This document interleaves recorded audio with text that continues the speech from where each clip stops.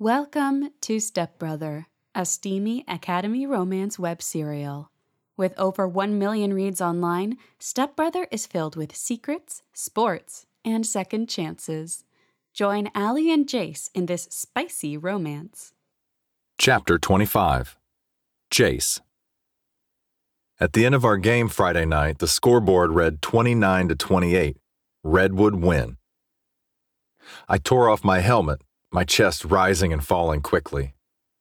This had to have been the worst fucking game I had ever played. I had missed 3 sacks, fumbled an interception, and let the other team score 12 points they shouldn't have made. "It's a win," Coach said in the locker room, glancing over at me. He was giving me that "we need to talk" look, which meant I had to avoid him for as long as I could. "Not our best performance, but you boys did good tonight. No practice tomorrow morning. Rest up." I didn't want to talk to Coach. I knew my mind hadn't been in the game tonight. It was on the $2 million I had stuffed in bags in my car, how I had to flirt with Nicole later, and Allie, who had been in the bleachers, wearing Jamal's fucking number on her back, even after what had happened the other day in her bio classroom. "Party tonight, boys," Carter shouted through the locker room once Coach was gone. I usually didn't go to his stupid fucking parties, but I knew that Nicole would be there, and I had skipped last week. I had to keep up the reputation of being one of the rich, spoiled kids just a bit longer. After showering, I told Jamal I'd meet him in the parking lot in 20 minutes because I had to bring Allie home. It was probably my worst lie yet since Allie was getting a ride home from Imani, but I had to think of something believable. I snuck out the back door, slid into my car, and drove to the back of the parking lot by the dumpsters. $2 fucking mil was too much in my opinion for this kind of thing, but poison set the price, and I was desperate as fuck. Kai was waiting for me, leaning against his motorcycle with a laptop in his hands. I parked out of sight from the cameras and got out of the car. "Cameras are off for the next 15 minutes, Kai said, closing the computer and stuffing it into his backpack. "Don't worry about it." "Where are they?" I asked, crossing my arms over my chest and leaning against the car with anxiety rushing through my body. If we were caught, everything I'd worked so hard for would be over. Allie, football, my inheritance. Joao's sleek black car pulled into the parking lot right next to mine. He and Landon both exited the car and walked over to us. "You got it?" Joao asked. Landon arched a brow. "Anxious tonight, Harbor? You almost lost the damn game for us."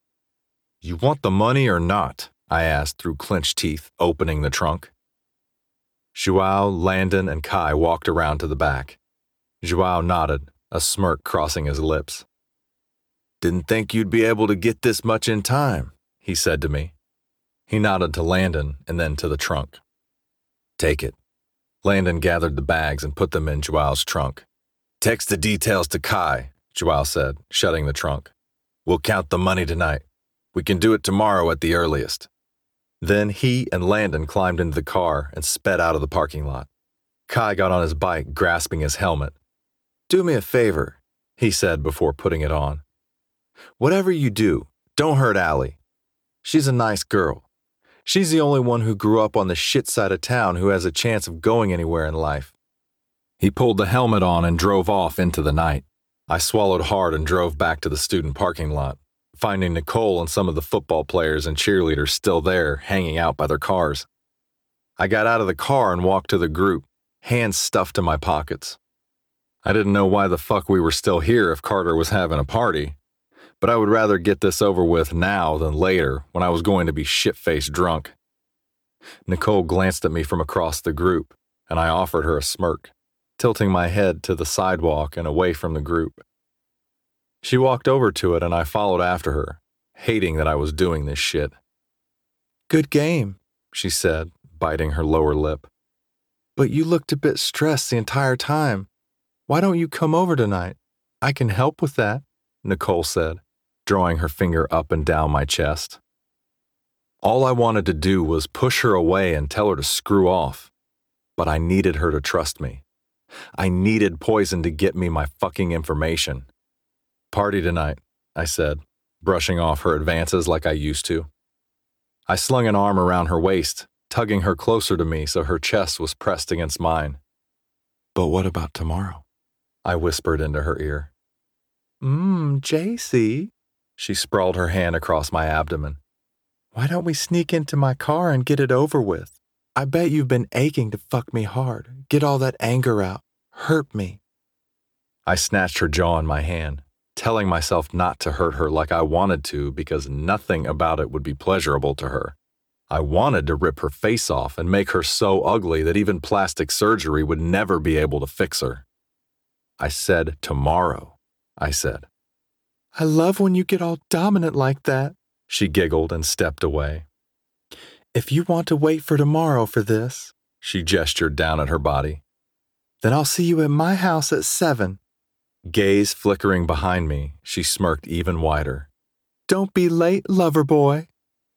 She climbed into her car and I turned around to get into mine, but Allie stood behind me with wide eyes that told me she had heard every single word of that worthless conversation. Her eyes were filled with tears, and I could feel her pain.